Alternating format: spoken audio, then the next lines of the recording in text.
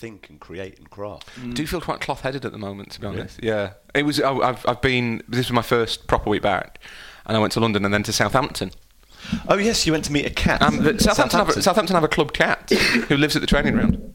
A real cat? An actual... No, so in the lobby of the training ground, there's like a black sofa. And I walked in, and I thought, that's odd. There looks like there's a weird cushion on there. And it turned out to be a cat called Alfie. And it lives there permanently? So, it's not... and I asked the receptionist, like, whose cat is it? Does someone bring their cat to work? And she said, no, it turned up one day, and we've just... And it just wanders around. It like wanders into the gym and... No one takes a cat to work, do they? I bet some people take cats to work. A cat? A cat. They don't? I bet people do. No. Did the cat used to be quite aggressive, forward-thinking, a high-pressing sort of cat? And has it become, over the last 18 months, considerably more... It's all about possession. It's all about possession now. Negative. It is by some Does it just gently pass a ball of string from one hand to the other in a sideways motion without really achieving anything? The cat is by far the most relaxed cat I've ever met. It was just like it just lay there for about an hour and a half. It was astonishing. And I suppose you'd have to be if you're watching people kind of come in. If your kind of patch is the reception area, then you're gonna have to loads of people come in and out. You've got to get used to people. It was just asleep. It didn't bat an eyelid. So since we were last all together, I've been to Bruges. Chinch, you've been to the Algarve. Yes. And you've been to the New Forest.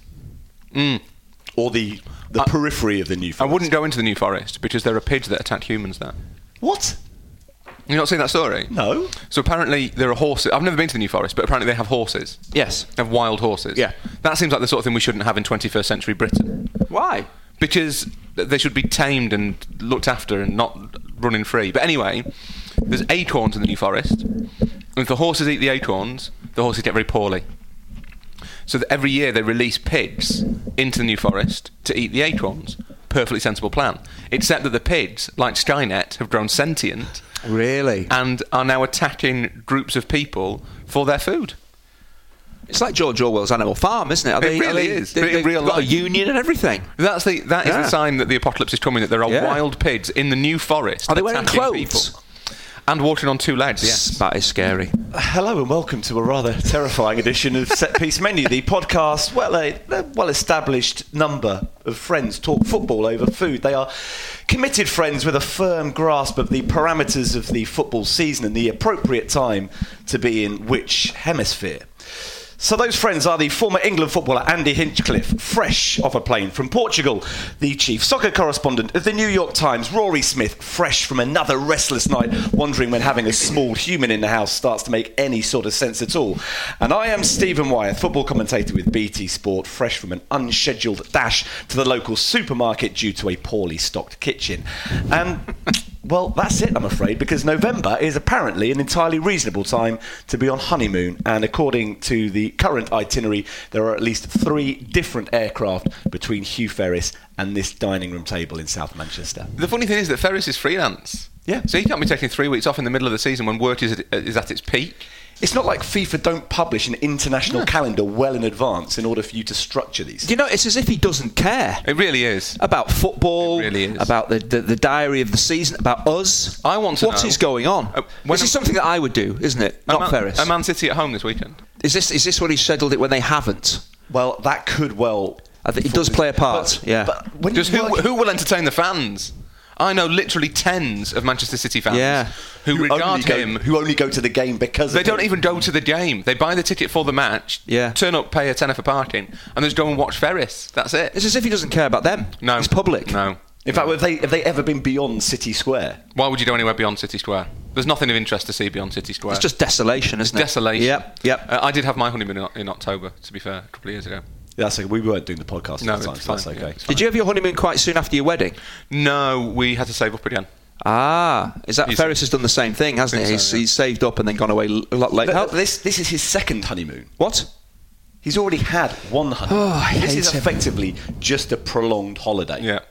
Oh, he told me it was his honeymoon. Well, That's how he's Capital referring to letters. it. Oh. But he'll be referring to all of his holidays from now until about 2024 as his honeymoon.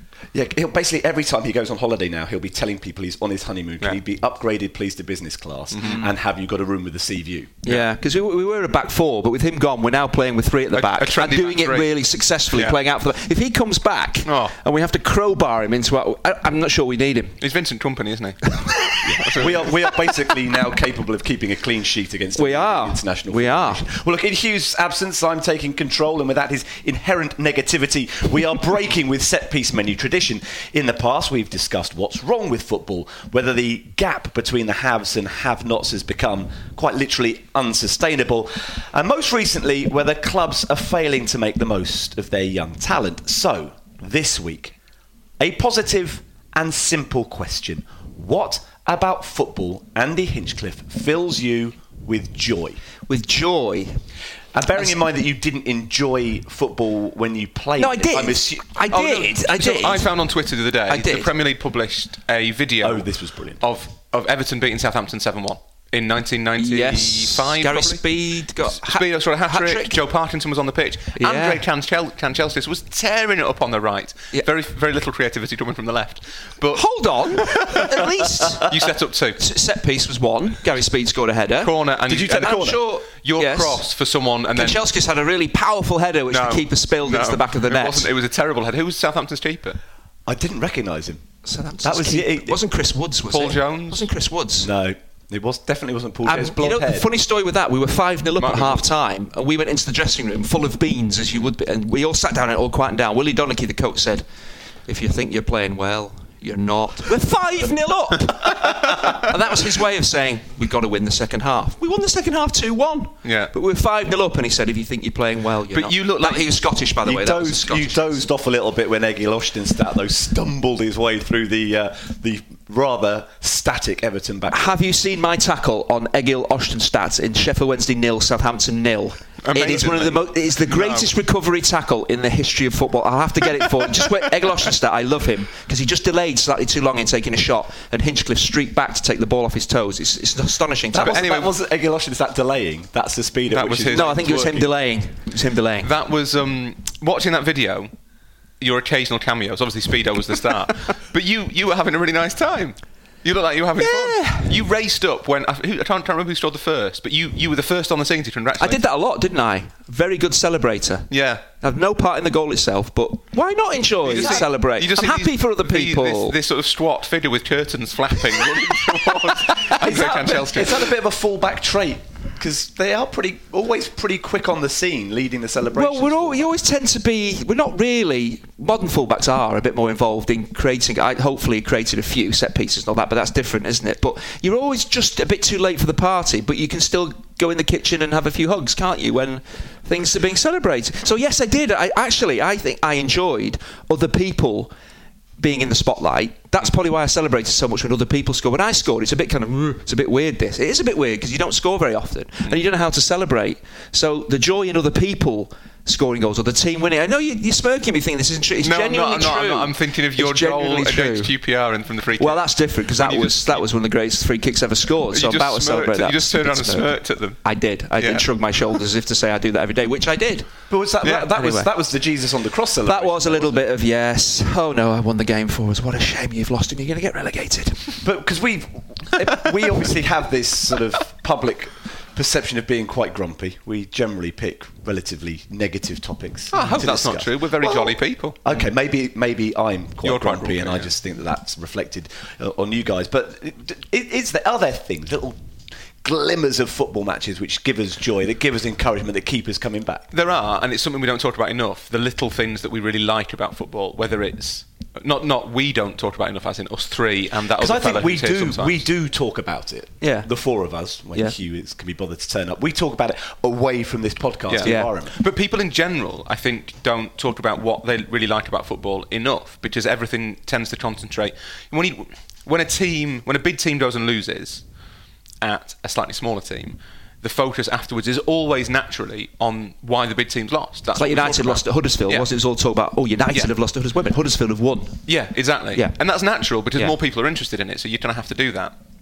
And there is a tendency to think about the big issues facing the game, and issues that are facing the game are naturally things that aren't sources of joy. But there are so many things within football matches, around football, that I think do make you smile. I love it when people hit the bar.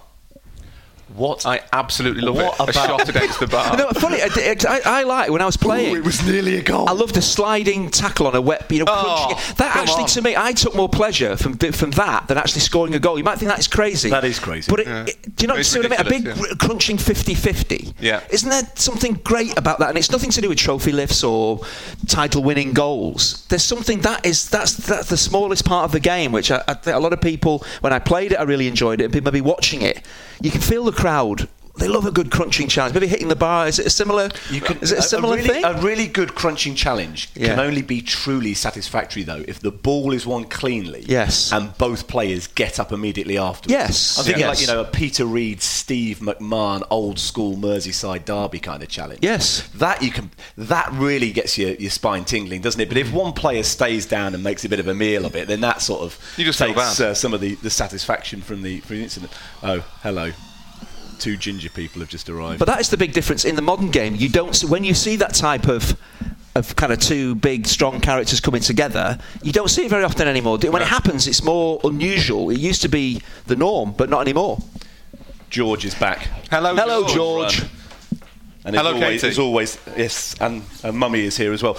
George is always very keen to see Grandy, Rory, Yes. and Hugh. He's only human. There's no he's very Hugh. small, but he's only human. There's no Hugh. Hooray! That was a bit of a confusion this morning when I explained that the podcast was here today. We could have got some kind of Guy Fawkes dummy. Well, George should come and done it. It would have made as much. Absolutely, as much sense. yeah. You could probably read the words just as coherent with the script. Which is all Ferris contributes, really, to be honest. There's a difference though between a crunching tackle and a sliding tackle. I love a slide tackle on a wet pitch. Yes. Where, Of an evening. Under the floodlights, come on. Even on an afternoon or a lunchtime, potentially. No, nighttime games are even. They are. I love But nighttime games and floodlights. Is there a minimum distance that the tackling player has to slide for it to be kind of truly satisfactory? I'd say it would 5 metres. Yes. But it's like really go along the pitch. Yes, absolutely, Is because it- that's your intention from the start. Yeah. Yes. Like in the highway code, the stopping distances vary depending on how fast you're travelling. Is the skid mark on the pitch? Yes. Is Is there a Yes. better term for it than skid mark? Is there a better term for it than skid? No, it's just the slide mark on the pitch doesn't. You see the groundsman going, "Oh no! I've got to! Oh, what are you doing? Stop sliding tackle!" That is another thing that does bring me joy, which shouldn't, is when it's rained a lot, but they've decided to play anyway, and the ball keeps getting stuck in water. I really, really. But wait, let's get back to hitting the bar. If your team hits the bar, or is it the opposition hits the bar? If anyone hits the bar. I don't like the But I've post. never I can't ever- stand it when people hit the post. But when the people hit post? the bar, Johan Cruyff always said that when Barcelona were 4-0 up, or Ajax or Holland, that he tried to hit the bar because a goal's a goal. You see loads of goals, but hitting the bar is the ultimate sign of kind of possibility and what might have been. So he'd stand around from more so than 25 hitting the Your post, post. though. 25 I don't know, I presume that he meant the post as well, but 25 30 yards out, and he'd just try and pin him against the bar, because then the crowd can go, as if you're 4-0 But he was probably so good he could actually do that. But if you're 4-0 up and you score a fifth, everyone you don't really get a cheer, do you? It's just like, wait. I did when I scored against United for City. The That's fifth true, goal it's was a the bit most different. important one. If I'd hit the bar, I wouldn't be the man I am today, would I? You might be better. Oh, really? By hitting the Yeah. bar, your career might not have peaked so soon. Yeah. And you could have continued to improve and Yes. become the player you could have been. And does the frame of the goal shudder more when you hit the yes. bar than the post? Is that the thing as well? No, obviously not. I don't know. I don't think the frames of goals shudder anymore, do they? Oh, they do. For all the credit he gets for his footballing innovation, Johan Cruyff clearly does not get enough credit for inventing the crossbar challenge. He basically invented the crossbar challenge, but he always said that it was the ultimate kind of possibility, and it left fans. Everyone went ooh, rather than just going, oh, well done. Is it a crossbar down onto the and then pinging out, or is that is the dream. Is that the dream? Bung, bung, and out it comes. That's the dream. So he was so close. Shots that hit both posts. That's another source of great pleasure to me. And then go in. I love them. What about back into the keeper's the arms, goalkeeper though? scrambling across the line helplessly. Back into the keeper's arms might be even better. So we've had crunching challenges, hitting the frame of the goal, primarily the crossbar. Steve? Well, look, if in the spirit of not scoring gives us footballing satisfaction, I absolutely love a tactically brilliant 0-0 draw. Yeah, me too. I've seen Really? a couple of really good ones. in Hang on, Italy. really? Napoli 0, Inter 0 was one of the great games I've ever seen. That was a brilliant match. It was tactically fascinating. Yeah. There was loads of chances. Defenders were absolutely brilliant on both sides, and you just assumed the game involving Napoli would involve all-out attack, but they couldn't risk that against Inter in what was a top of the table game. It was just I came away after. I was exhausted after watching it for 90 minutes because it was just so enthralling. That's one of the best games I've seen this season. So there's you saying hit crossbars, I'm saying sliding tackles, referees getting the ball in the face. A great tactical 0-0. So you've elevated it. Let's go back to referees getting the ball in the face. Do you love a referee getting the ball? It doesn't happen very often these days, does it? A referee getting a ball in the old kipper. It's brilliant, isn't it? It is. Fans love it, don't they? Come on. Or getting hit in the sensitive areas. Yeah. How often does a referee get hit in the face? Not often enough. Not often enough. If he makes a poor decision, he should be stood on the goal line, and the opposition team should all have a shot of peppering him. He has to put his hands behind his back. It is quite funny when the referee gets the ball in the face. Referees falling over is funny. Yes. Referees accidentally celebrating when they get a decision right that leads to a goal. That's a Mike Dean. That's a Mike Dean. Yeah. Really? There was a brilliant video of John Moss the other day nutmegging Alexis Sanchez. So Moss catches the ball, and he's obviously given a free kick, and Sanchez is walking beyond and asks for the ball, but by that time Moss has dropped it. We should just say, by the way, that John Moss is a Premier League referee for anyone who doesn't follow the referees. Yes. And the ball's sort of spinning, and Moss just does that thing where you nick it with just the top of the outside of your foot, and you get that little bit of kick and then a bit of backspin. Just goes through Sanchez's legs, and Sanchez looks completely infuriated by the fact he's just been nutmegged. He's been done like a kipper. Yeah, that brought me quite a lot of joy. But then the stuff away from the pitch as well. So not even young players coming through. I really like seeing a player from the lower leagues who has been spotted and brought through. Players ordinarily from Eastern Europe, unheralded Eastern European countries who suddenly come in and are amazing, like Georgi Kinkladze. That brings me a lot of joy.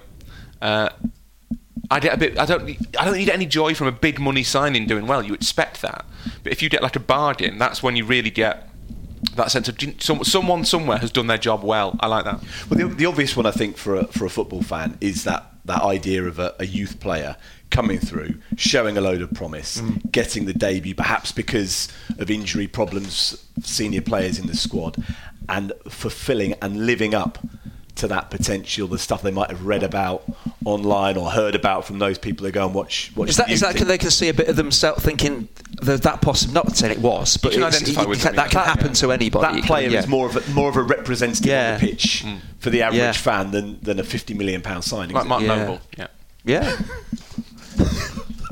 I always used to feel Nicky Hunt, who was a fullback at Bolton. I always used to feel really sorry because he was from West Horton, just outside Bolton, and he always used to be the first to get stick from the fans at Bolton if they were having a bad day, and I always thought that was the wrong way around. But surely the local boy is the one that you should stand by. There's loads of clubs like that, and it's the same. It's the same at Everton, where Barkley always got tougher treatment from Goodison than the rest of the team.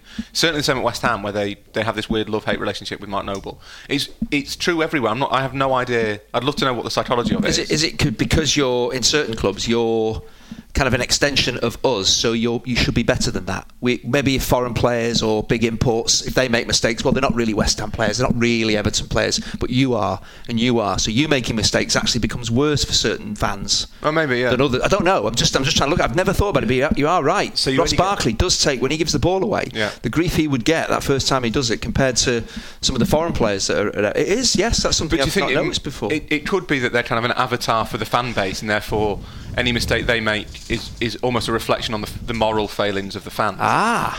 But so initially they get the benefit of the doubt when they first break through. Oh, this is great, fantastic, but that doesn't last very long. Well, I wonder if familiarity is the other thing as well. If you've seen a player come through from 16, 17, and by the time they're 25, 26, or about 47, like Mark Noble. How old is Mark Noble? He seems like he's been around forever. I think he's 47 next birthday. Right, fine. But West Ham fans will have seen Noble play for at least 10 years now. So the problem there will be they will know every single one of his flaws really, really well. So when Noble gives the ball away, like he has done in that exact same situation 50 times before, they'll think it's not just, oh, you've given the ball away, it's stop giving the ball away exactly like that, Mark. There is a man on you, you know what's going to happen. But the other, I do wonder whether it's become more frequent because we're now veering into editor territory.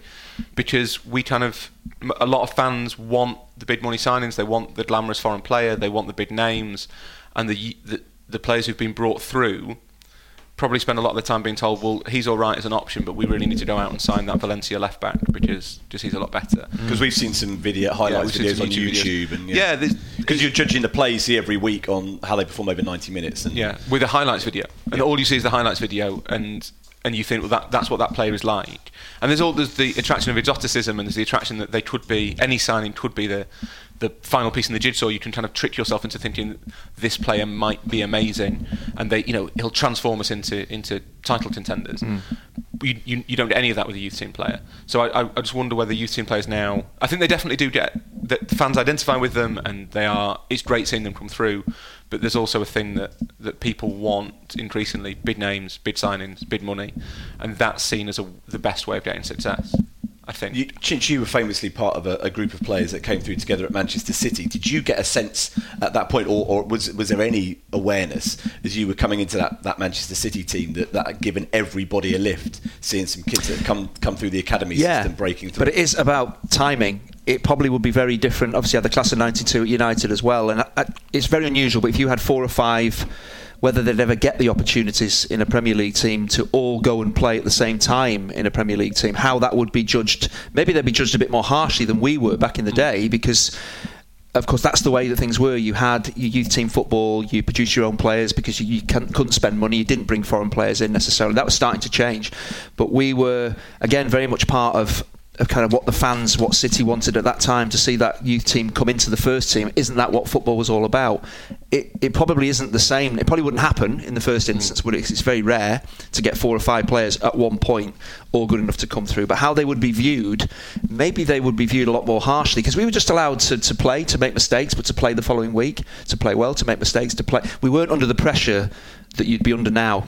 But did you get a sense everything would be highlighted, every mistake you make, and the fans would maybe feel very differently about you than they did back in the late 80s. Was there a sense of did you get the sense of expectation though from the supporters that this was a bright new future for the football club that you represent? I never saw the bigger picture. I don't do it now, do I? I don't see the bigger picture in anything, do I?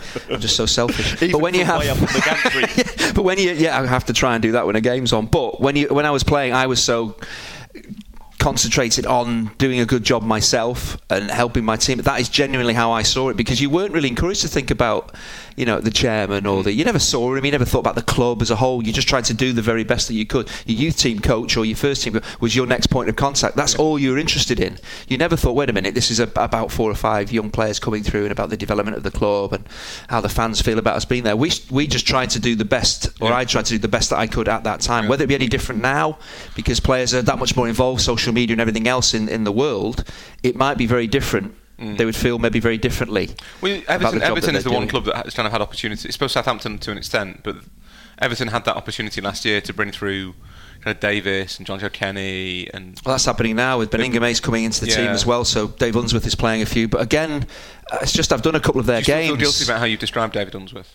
Did I describe him in a negative way? He's lovely. Him as a double substitution whenever he I stand by that. He gave me a massive hug and he gripped my chin in the old way that he used to do back in the day. Oh, wait, have you seen him? I saw him after the Watford game, which was an extraordinary match. We were 2 down and 1-3-2, and he was. Did you greet each other warmly? We did. Yes, I'd not seen him. I texted him, and would he have greeted you quite so warmly if they hadn't dramatically turned that? No, he's not changed.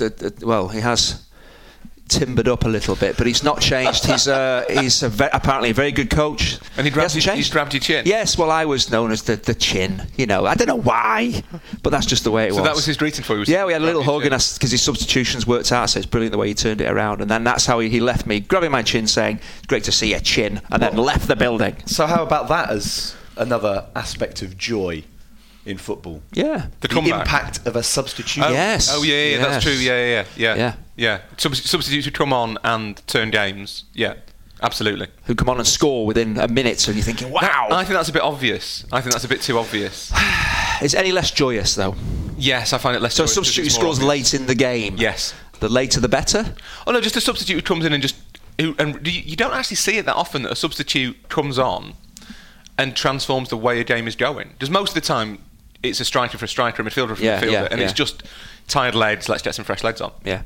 It's only occasionally you see a substitution where you think, actually, do you know what? That's completely changed the way this whole thing is going to play out. The best example being Mancini at Newcastle when he took off a forward, Edin Dzeko maybe, and brought on Yaya Toure. And everyone's like, what are you doing? You can't take off a striker if you need to score a goal. Oh, wait a minute, you've scored. City won 2-0 and Toure turned the game. Yeah. That's a source of great joy. Well, Steve would like that because he's very one for the tactics, One for the isn't he? tactics, Yeah, very yes, sophisticated, yeah. yes. I mentioned it once. And now you're But tarring me the with joy was there brush when you were talking Yeah, about it. well, It's wonderful, and you were commentating on that game. Were you? I was, yeah. Actually, 0-0 games.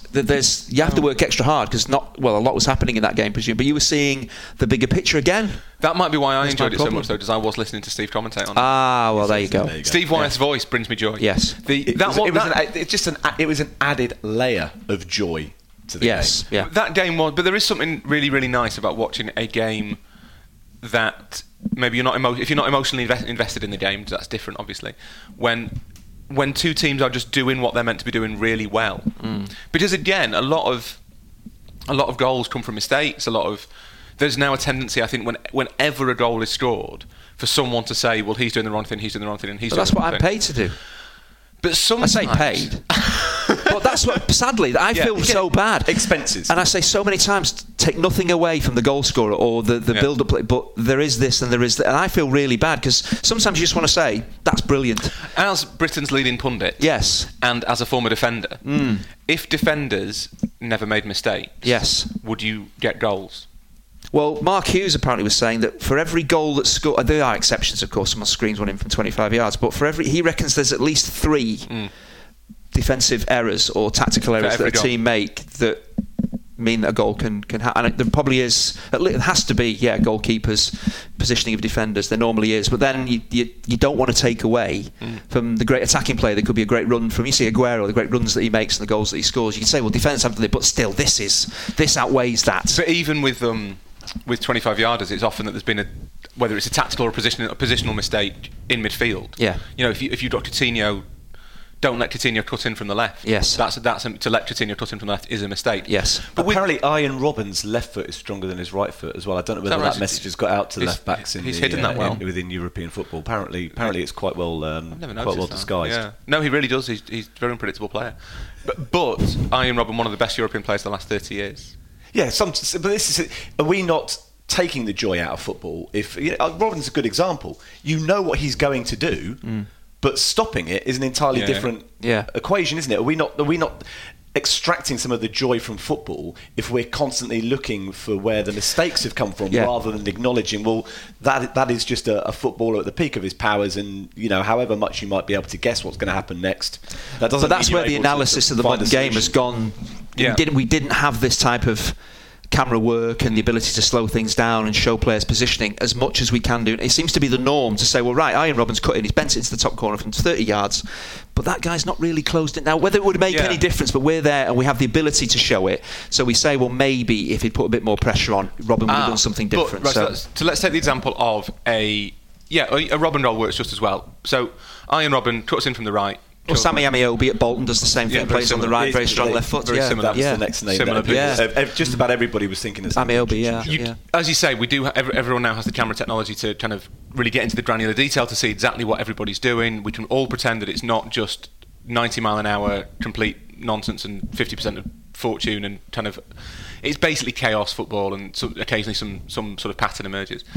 But you could use the cameras to say, look at Robben's body shape, look at how he's lured the man in to take it past him. Yep. You can use the camera stuff to accentuate the positive as much as you accentuate the negative. Yes. But Chinch is completely right, and he is merely an example of this terrible trend, not the starter of it.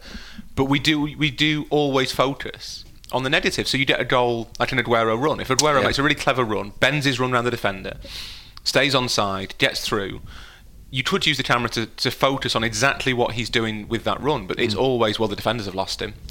And it's there's a not only does that take the joy out of football a little bit, does it makes it more about mistakes than it does about skill.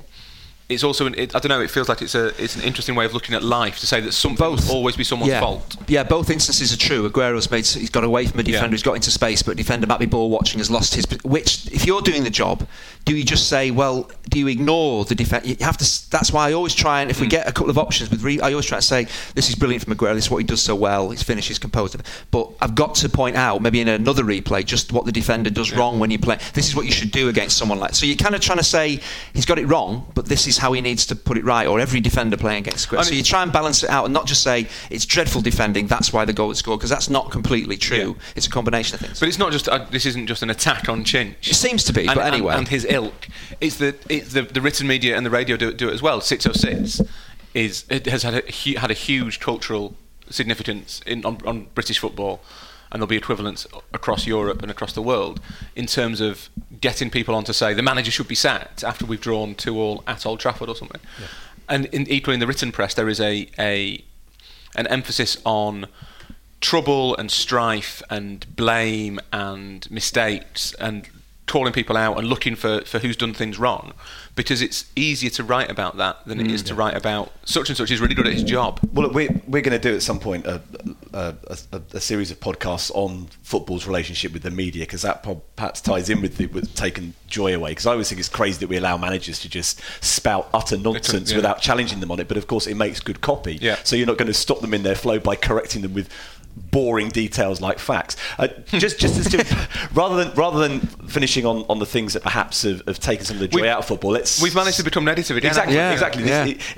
Even you by setting out, Yeah. even by setting out to have a positive discussion, we've still somehow managed to drift towards negativity. So I just wanted to finish by Edward is obviously a little bit too young right now to go to a match, and obviously his Yorkshire heritage means he will be by default underwhelmed by every experience that he has in life. But how much are you looking forward to that first opportunity to take your son to a football game? Because that is something that gives me a great deal of joy. Yeah, and I can imagine. I've obviously not had that yet, and obviously it will be the same if Edward had been born a girl, and I'm sure you'll be taking Primrose to football matches. I will. And pointing out Primrose will be up on the gantry with Chinch operating the tackle. But I was going to ask you about when you take what did you talk to them about? What really do they enjoy? Because that's the thing. It's about, I always remember things when you were younger, and that's where it kind of instills in you the 50-50 challenge or whatever it is. Is there something that your kids really enjoy, not just the hot dogs? It's the stuff that we've long since taken for granted. The walk from parking the car to the stadium, the anticipation of seeing the stadium looming on the horizon and getting closer, people selling scarves, pin badges. That's the kind of stuff that we'd walk past without even noticing, whereas Rory wants to stop and look at the pin badges, and he wants to know, why there's so many different types of scarves. He doesn't recognise the name on the back of that, retro replica shirt. Isn't it fantastic, isn't it? It's fantastic. You walk towards the stadium, then it's just like the sheer thrill of having the ticket in the hand, having photo taken outside of the stadium, going in and finding your seat. Again, the kind of stuff that, we would walk into a football stadium, go and find our seat, sit down and wait for the game to kick off, but they're fascinated by this huge expanse of green.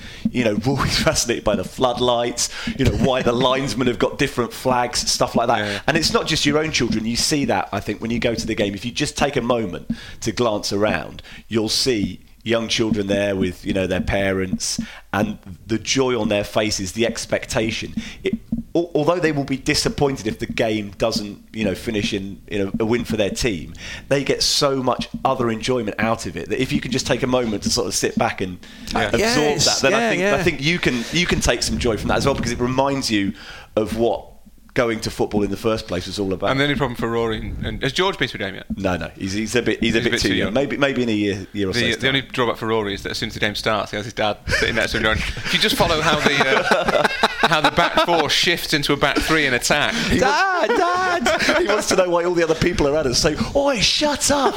If I wanted to watch it at home with the commentary, I would have done so. But that's the great thing. It's coming away from the actual game, and that we do. That's why I said to you, how do your kids view this? Because I remember going to watch football and then being a young footballer as well, playing on those pitches on a Sunday morning, and the sheer joy that it gave you, being soaking wet through after a game and having to get back into the car steaming up, cleaning your boots when you go. And everyone think why would you? But it was. And the older you get, and especially if you work watching a lot of football, writing about, you do forget what is great about it. And it's actually the things around the game, what you're saying about kids, the crowds and the seats and everything else. And actually that's the build up towards a game.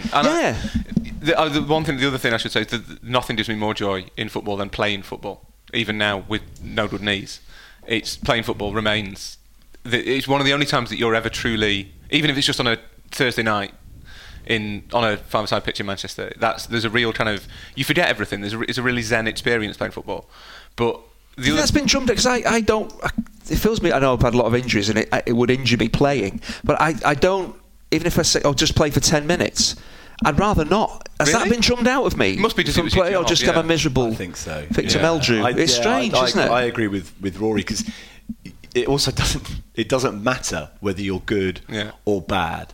You're not analysing the game in the way that you would be if you were watching professionals. It's much more about the fundamentals. Yeah, of it all of and sudden, it is. isn't it? But in terms of even now going to games, that and obviously we've all been lucky enough to go to a lot of games and be paid for it and not have to pay for it.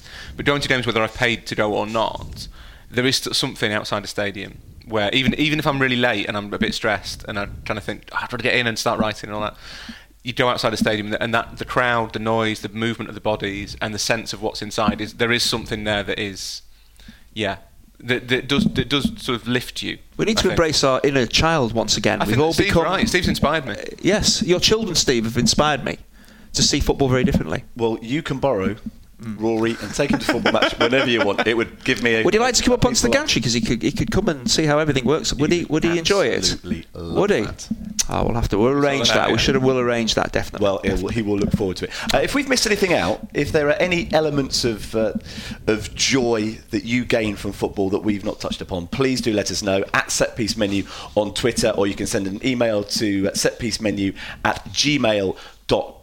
I also just wanted to take a quick moment to say thank you for your thoughts on our 3-part discussion on youth development and acknowledge some of those whilst Chinch considers what his soccer story is going to be this week. We heard from Rodney Simba on Twitter. Chapsy said, great point about kids hitting the first team but then no more development work. I've noticed that Liverpool have had Woodburn on the bench in the Premier League, but he's still playing in the under-18s and the 23s. The UEFA Youth League. Good to know that development seems to be continuing. I think we discussed that seems to be a much more logical way of doing things rather than taking away absolutely from the development environment. Chaz Morgan got in touch on Twitter, said another great at Set Piece Menu pod on youth football, eloquently explaining why my own leafy upbringing did not lead to playing for Newcastle. Well, I mean, I don't think we did necessarily explain that exact. I mean, he might have been useless. Well, I don't know. Wait, no, well, let's give Chaz the benefit of the doubt because we all claimed that it was our own, upbringings in, non-urban environments that meant that big club scouts simply just didn't bother giving us the time of day. I don't think we said that quite that explicitly, did we? Is that why it didn't happen for you? No, I didn't. It didn't happen for me because I was a substitute when they only had 11 players. That is true. We've heard this. Yes. At that point, I was not going to be a professional Nothing to do with your upbringing or where you lived. No. Yeah. And Scott Page on Twitter, a question: do you all think the academies extending into younger age groups threatens to suck the creativity, joy and spirit out of football? What you mean? So younger and younger kids getting involved? Well, they're getting involved because kids 4, 5, 6 are being involved. I think we talked about. I only gauged it on my experience, and I do feel it helped me to be out there in the world, getting an education, playing different sports, and not. I don't know what it's like for these 6-year-old kids. Are they just playing football? Hopefully, they're not just doing that, and they're getting a rounded experience of sport in general, because all of the sports help you play football better. Simple as that. The fitter you get, that's what I found was very important. But that isn't the way things are. So I'd be interested if anyone's out there with they have kids that are involved in academies. What kind of training do they get? How often is it? Are they allowed to do stuff at school as normal? What is the plan for kids of that age? I'd be very, very interested, especially that young age. Not necessarily getting to 10 and 11 because that's getting a bit more serious, but kind of really young kids at 5 and 6. Just what are they asking of those kids? And finally, you may remember a few weeks ago we were discussing how Andy Hinchcliffe did not have a famous terrace chant during his playing days. Not a clean one, anyway. We asked those of more creatively minded than the 4 of us to perhaps come up with something suitable. So thank you to Darren Smith, who sent us something brilliant to the tune of Manfred Mann's The Mighty Quinn. Let him do what he wants to do. He can really do it all. Just tell him where to put it and he'll get you the football. Nobody can get past 3. He's always on everyone's toes. And when Chinch the wingback gets here, everyone's going to surely know. Come all without, come all within. You'll not see nothing like the mighty Chin. It doesn't get any better than that. No. Can we make a Christmas single? That is brilliant. Thank you very much. And also from Adam at 35who on Twitter, another Christmassy theme here. excuse me, I am going to attempt to deliver this one in the style that it requires. Amazing. This brings me joy. You're a fullback, Mr. Chinch.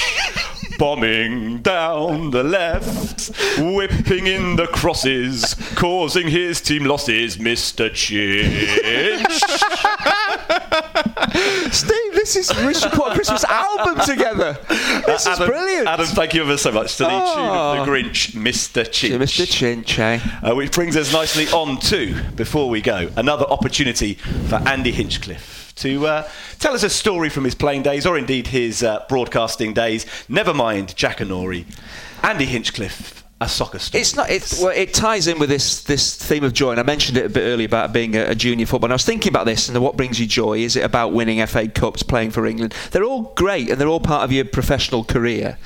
But that's literally the two things he could have mentioned. The two things that bring you joy are happy. No, I'm saying let me finish first. Most people would think they would be the things that bring you most joy. Yes, because they're quite big things, aren't they? Winning the title and playing in a competitive game for England might be better. Let's ignore that you said that. Let's go with what I just said. People might say, yeah, winning the cup in '95, wonderful. Isn't that the pinnacle? And I thought, well, okay, that's smart. And I did see it as a profession, so I maybe saw it differently. And yeah, they were great. But going back to when I was a kid, and the youth team players that I eventually ended up with playing in the first team at City, there was 4, 5, 6 of us that played together from 9, 10, 11 years old. It's very different now. It wouldn't happen. But we talked about it earlier. Getting in your mum and dad's car, going to a Sunday morning game, 10:30, it's absolutely chucking it down. It's the middle of November on a park pitch that has, there's faeces, but it's been cleaned away.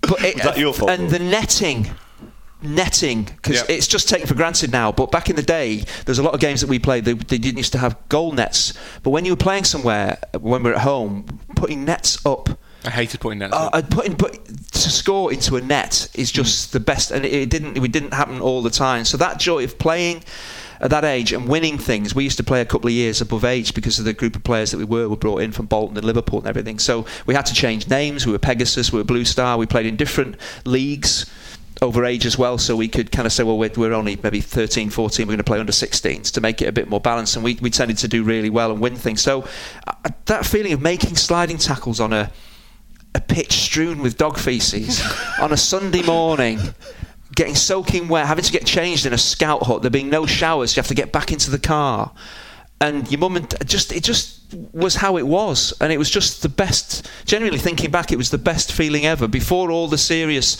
stuff came in about contracts and kind of earning money and mortgages and kids and life. Plates of Kit Kats at Big Ron's house. All these things, it all stemmed from that, and that's. I just think, could that have not? Of course, I couldn't have been 13 forever, could I? I couldn't win England caps if I was 13.